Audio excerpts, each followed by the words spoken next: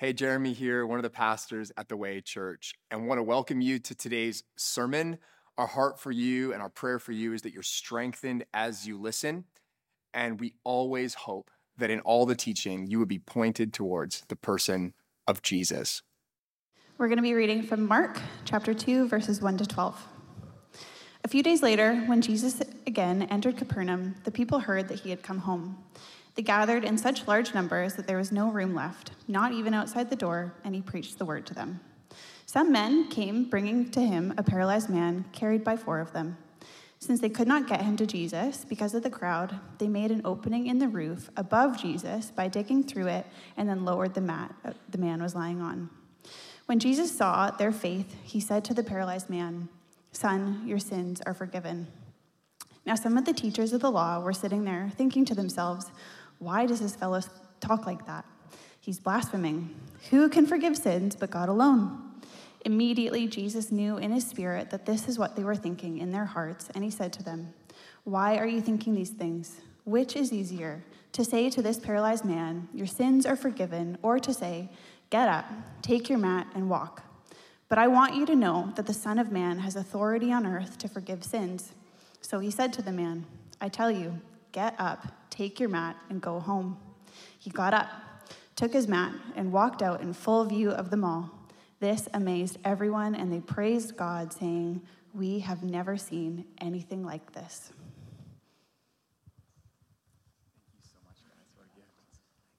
Well, good morning, everyone. It's good to be together. Are you doing all right? You glad you showed up for Family Sunday, for Name Tag Sunday? I tried the name tag on the felt or whatever fabric it is I'm wearing, and it was gone. And I noticed the same thing happened with you, Chris. Like, it was going down. You've already repaired it, which is so impressive. I also discovered that I do have a shoulder problem. I was trying to do the above the head stuff, so if there's anyone here that's in the field of physiotherapy or an osteopath or something like that, I need some help. But that is not what I'm up here to talk about.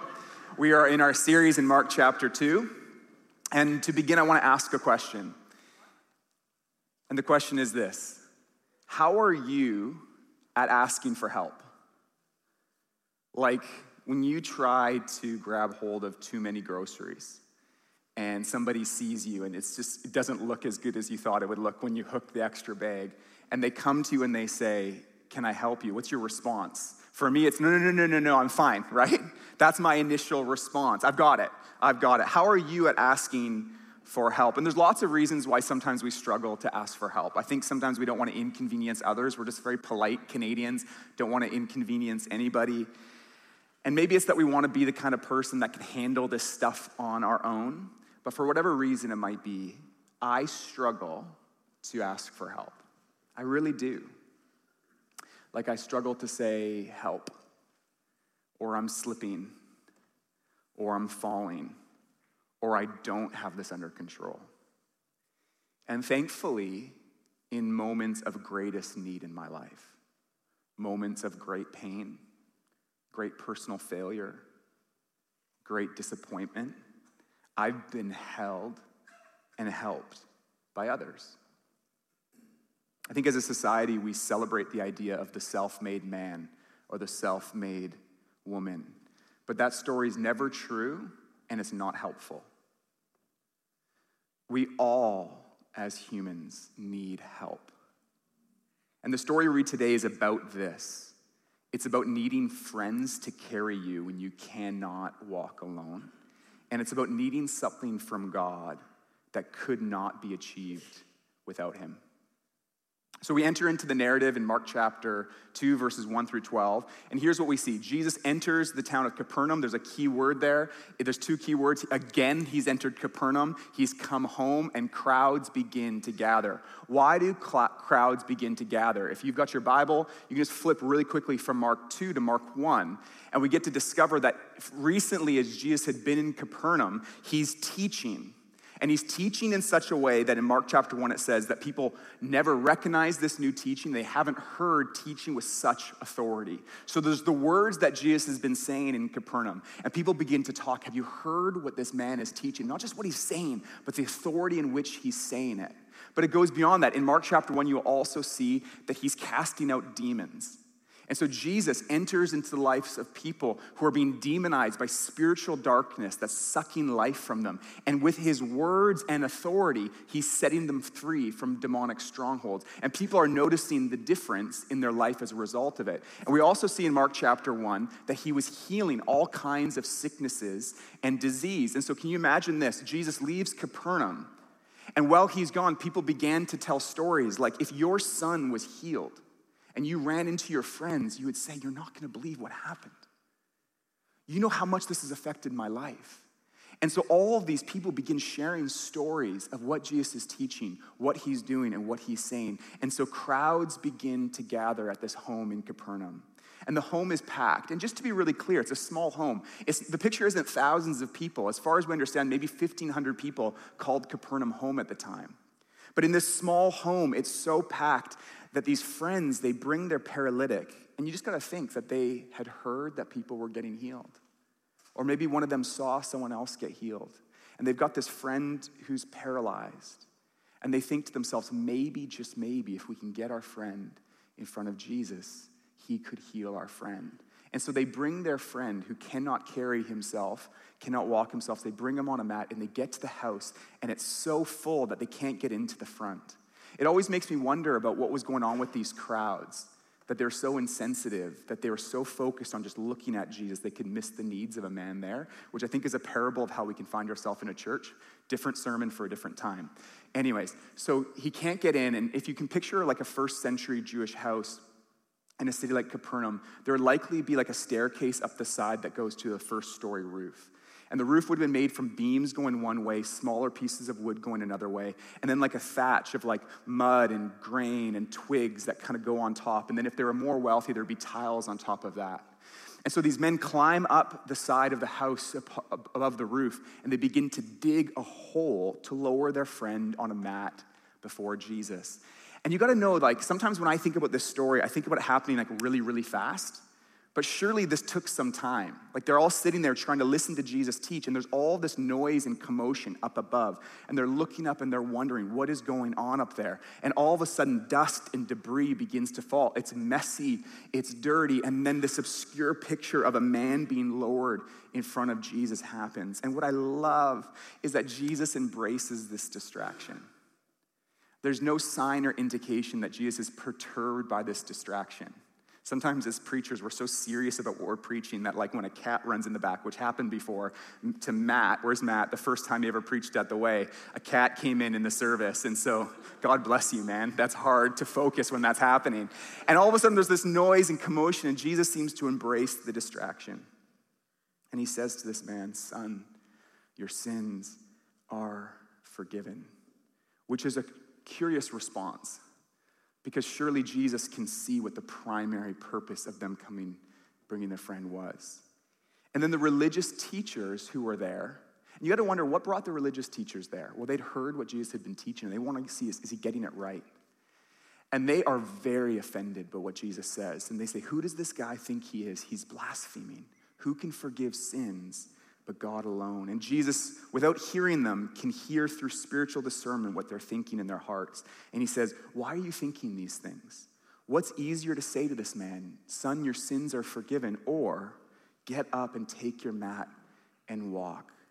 And he says, but I want you to know that the Son of Man, which is one of Jesus' favorite ways of describing himself, and we'll see that throughout the book of Mark and throughout the other Gospels as well. He says, I want you to know that the Son of Man has authority to forgive sins. So he speaks to the man, son, pick up your mat and walk. And we just read it, that he walks out carrying his mat. Such a powerful picture. And this amazed everybody. And they said, we've never seen anything like this before. I want to look at three things together today. One, I want to look at what Jesus says. Son, your sins are forgiven.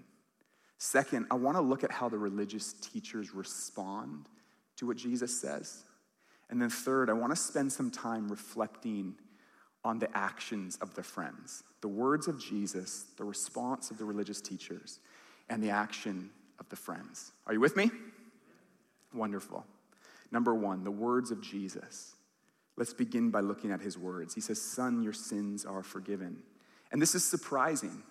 And I think with a critical lens, you might even wonder, is Jesus being insensitive or aloof? Like the apparent need is so obvious. This man has such a profound physical need that he's lowered by his friends. And instead of speaking to his physical need, Jesus says, son, your sins are forgiven. And surely you can almost hear like the friends above going, psst, Jesus, like, we're dealing with something different, you know? But Jesus knows exactly what he's doing. Jesus isn't insensitive.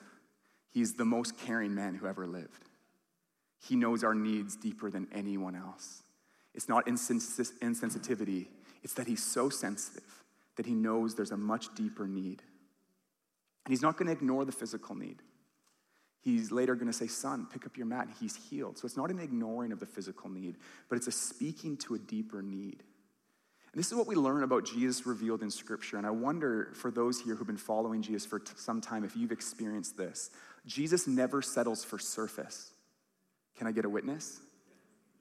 Sometimes we prefer surface. Most of us on Sunday, there's a certain level of depth we're willing to go. Socially, interpersonally. And there's even sometimes where like either an emotion begins to bubble up or a theme or a topic goes and we kind of just go, keep it above a certain water level within ourselves. But Jesus, he's so kind. He's always peeling back the layers. And sometimes when he peels back the layers, it hurts. But he cares so much. He always goes deeper. He never settles for shallow. He's like the great ER doctor. And I've watched a ton of Grey's Anatomy, so I know exactly how the emergency room goes. Like when somebody's rolled into the emergency room, what a good doctor will do is assess all of the wounds and go, which are the most life-threatening? Not ignoring the tertiary wounds, but addressing the most life-threatening first. That's what's happening here. Jesus is making a priority statement. He's making a statement. It's as if he says, I see the paralysis of your body, but that's not the most pressing need in your life. There's a deeper need. There's a soul paralysis, if you will. And I want to be careful not to read too much in this story. My imagination goes wild. Like I just live in these stories. It's so immersive. And I find myself putting myself in the role of these different characters. And so I want to be careful, but I wonder if it's appropriate, and I want to do this sensitively, I wonder if it's appropriate to assume that on some level, the desire to be healed became one of the great sort of hopes and longings of this man's life. I don't think that would be wrong to imagine that at some point in his life, he found himself going, if I just got healed of this physical paralysis, that's all I would ever need. Everything would be different if. And this is actually a very human thing to do. We all do this in different ways. If you just kind of pay attention to the inner dialogue in our hearts and minds, there's something about the way the human heart and mind and body's wired that we're prone to put like an inordinate amount of hope in things. And so we can find ourselves saying, if I only didn't grow up in this family, then ... Or if I only had this amount of income, ... If I just get through this particular season, then ... If I only had this spouse, whatever it might be, whatever the situation. And it's not wrong to have a desire in our heart for any of those things. And it's not wrong to come to God with those desires. He doesn't ignore them. He doesn't ignore this man's paralysis. But I feel like one of the hard truths we learn again and again in life is that if we got all of the things we dreamed of, we wouldn't be happy and fulfilled and whole at the deepest parts of who we are. And I wonder if Jesus would say to you and I, with our deepest hopes, our deepest longings, the things that we're putting most of our hope in, if he would say, I hear you, I want your joy, but I want you to have a deep, lasting joy that goes way beyond that. I want to deal with your deepest need. And what is the deepest need of the human heart? There's many ways to phrase it, but this text phrases it like this. The deepest need of your heart, of my heart, and not just our individual hearts, but for society, is the forgiveness of sins. Do you need to be forgiven of sin? Is that really the deepest need? This text would say yes. The deepest need of the human heart and the deepest need of our society is the forgiveness of sins. Because the fundamental need of the human heart, the fundamental need of human society is to be plugged in to the life source of the living God. We were made to be tethered in a deeply connected way with the maker of all things. That is what we were made for. And this is the fundamental truth. And sin undealt with separates us from God. It breaks that profound and needed connection, because sin is not just the mistakes or just the wrong we do. It's deeper. At its deepest level, sin is the human posture of making our way in this life without God. It's the human proclivity to reject God and reject his ways. I don't need God.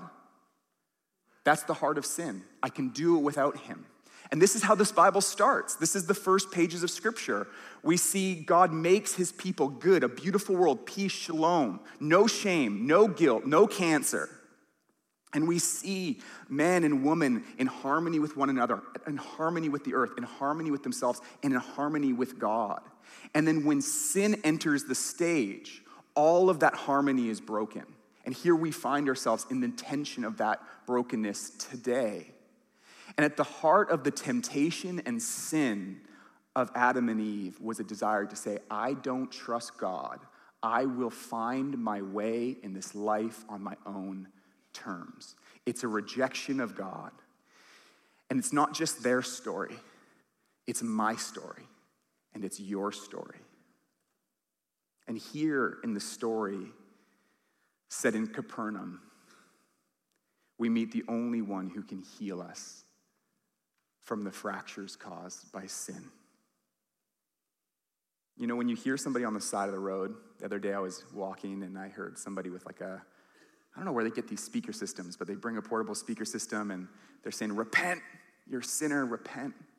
And that can be pretty jarring to hear. My instinct is to say, you don't know me? Why are you so mad? You know? But we need to hear the voice of Jesus every day say, I'll just speak for myself.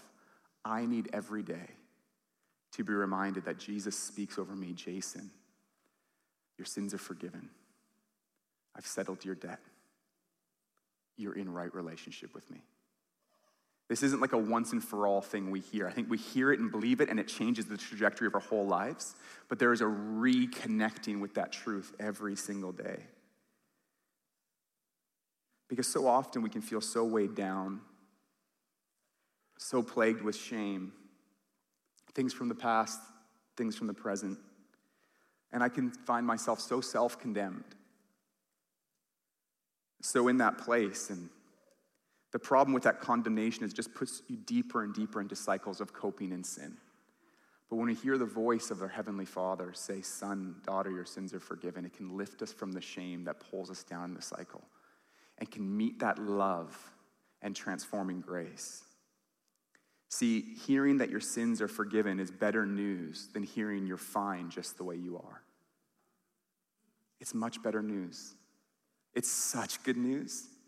See, for some reason, the way we've sort of wired our language and culture, I can't quite get to the bottom of it. We find it so hard to hear, son, your sins are forgiven, or daughter, your sins. Like, that seems like condemning. But like, you're fine just the way you are isn't good news at all. Like, see, sometimes we think we shouldn't talk about sin because it creates shame. But what we need is the forgiveness of sins that heals us from shame. Like, there is an unhealthy shame that sometimes Christians can wield, and it's wrong, and we should repent of this. But the announcement of the forgiveness of sins is what heals us of shame. And that doesn't happen if we keep saying to ourselves or others, you're all good. And listen, the instinct to affirm somebody as beautiful, even we want to say things like you're perfect, there's something healthy about that instinct. Because like, if you begin in the Christian story, it begins with a good God making men and women in his image, which means they're infinitely valuable, infinitely precious. So that instinct, when you see someone, even in their most broken state, that says that you're loved, you're worthy of love, you're precious, you're valuable, that instinct is right and good. But the next sentence is not, and everything going on in your life is fine just the way it is. That's not good news. Let me explain, If my son Hudson, who is up here dancing with me, if I catch him lying and I say to him, I love you, son, which is true, and it's all good, no worries. Not only am I not a good father in that moment, because it'd be much better for the father to say, I love you, dude. Nothing about what you've done have changed that. Do you see it in my eyes? My affection for you is unwavering. My commitment with you is disconnected from your actions. But Hudson, when you lie, it hurts relationships. And it can become a bad pattern in your life. And so a good father would speak it out. But it's not just about forming and shaping him. Think about this. One day later, if he finds himself self-condemned by his sin, by his lying, and he looks back and says, my dad loved me, and he kept saying, it's all good, but I know that it's not all good. Do you see what I mean? Like at some point, it begins to raise a question about the love. Was the love connected to me being all good? See, we must discover the love of God that meets us when it's not all good, when we don't deserve to be loved, lest we think that his love is connected to me just getting by. I'm a good enough person. That's not good news. Because what happens when you look in the mirror or you face your selfishness, not a mistake, not something that happened because of hurt done towards you, but you face your own selfishness, your own proclivity towards like a self-centered way of living. And in that moment, condemnation and guilt and shame rushes in and it sinks you. And so you turn to all kinds of unhealthy coping mechanisms. What's powerful and healing in that moment is for Jesus to say, I see your sin. And I'm not threatened or intimidated by it. I'm not put off by you. I've dealt with it. I have righteousness for you. Come to me. I see you and I still love you. That's unconditional love. That's love that is a balm that heals our soul. And so when we hear, son, your sins are forgiven, whatever part of us has been culturally trained to go, something about that sounds wrong. No, it's beautiful. It's good news that we need to hear every single day. Our Heavenly Father saying, I forgive you. Come close to me. Draw near to me. I don't reject you. I died for you. I want you to have full life. He says, son, your sins are forgiven. And then in great love, demonstrating his authority to forgive sins, he heals him and says, get up off your mat. And that word authority is very important. Like, who has authority to forgive your sins? Who has the authority to forgive my sins? Do I have authority? Do you? And the bold, exclusive claim of Christianity is that the only one who has authority to forgive sins is Jesus Christ.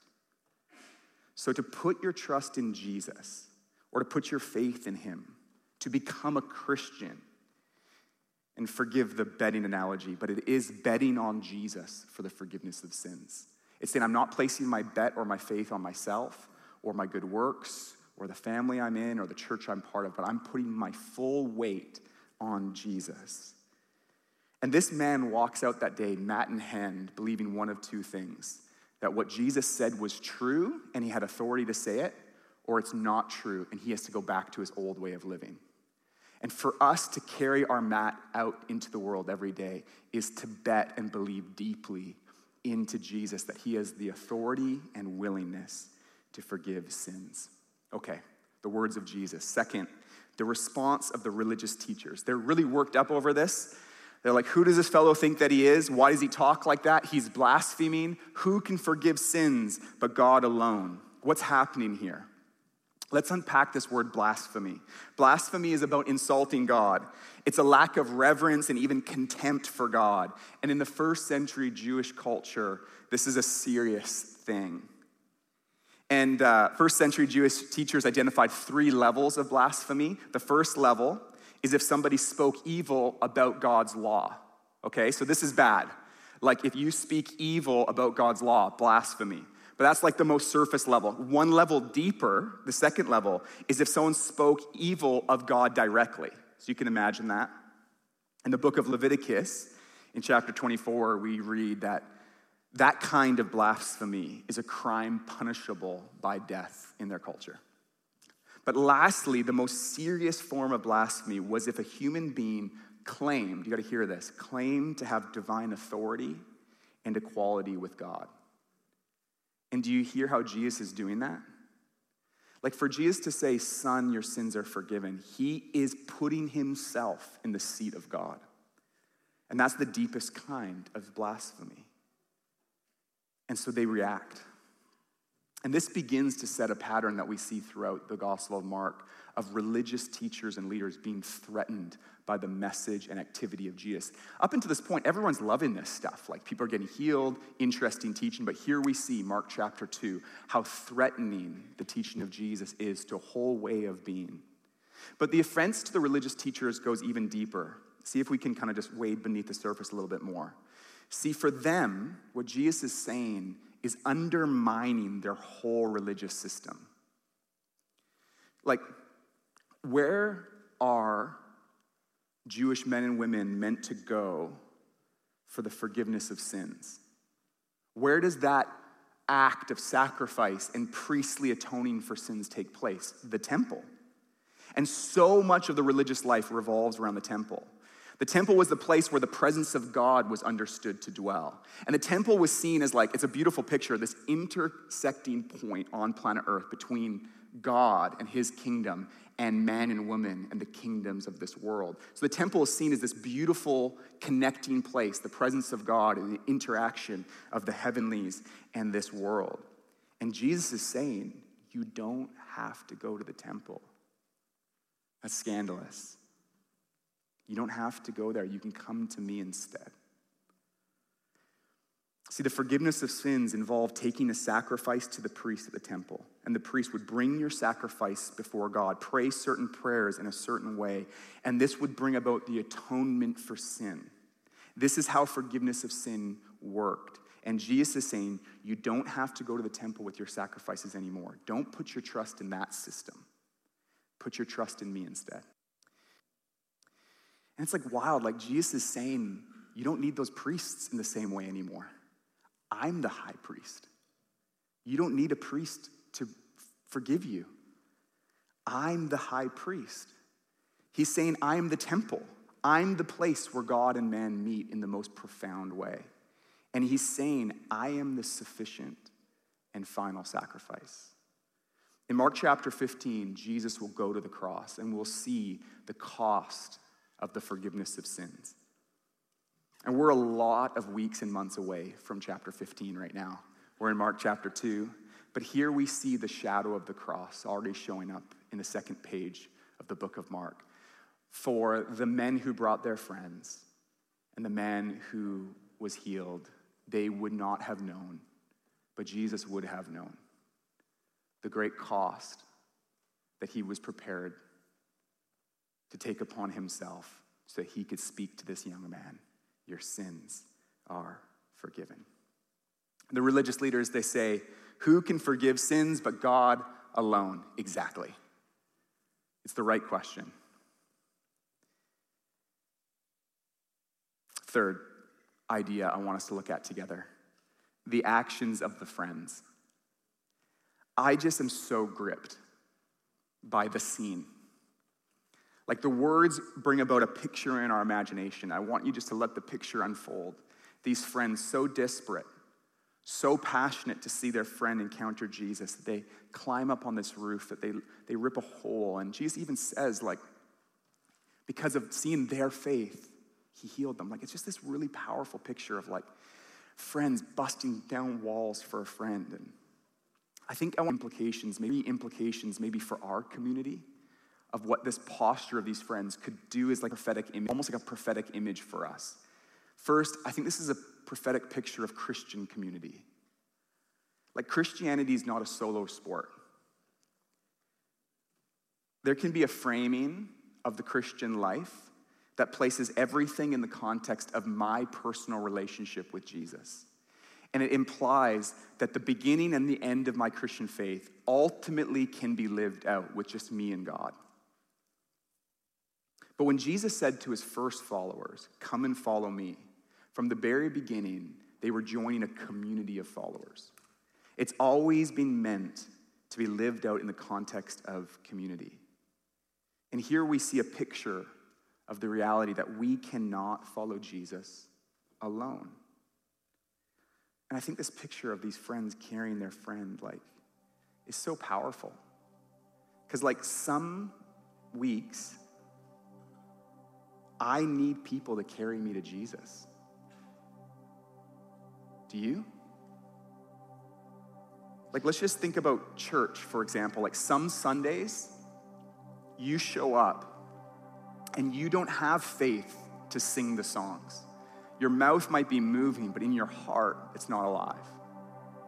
And you might not be believing deeply into the Word of God because life just seems to scream a whole different set of messages. And you don't feel like praying, but you come into this environment anyways. And you hear the faith of others singing. And you see others responding. And it carries you to Jesus. That's what we're doing here. It's not a bunch of people having to pretend I don't need help. My faith is just fine. No, we are a people who at times need to be carried to Jesus.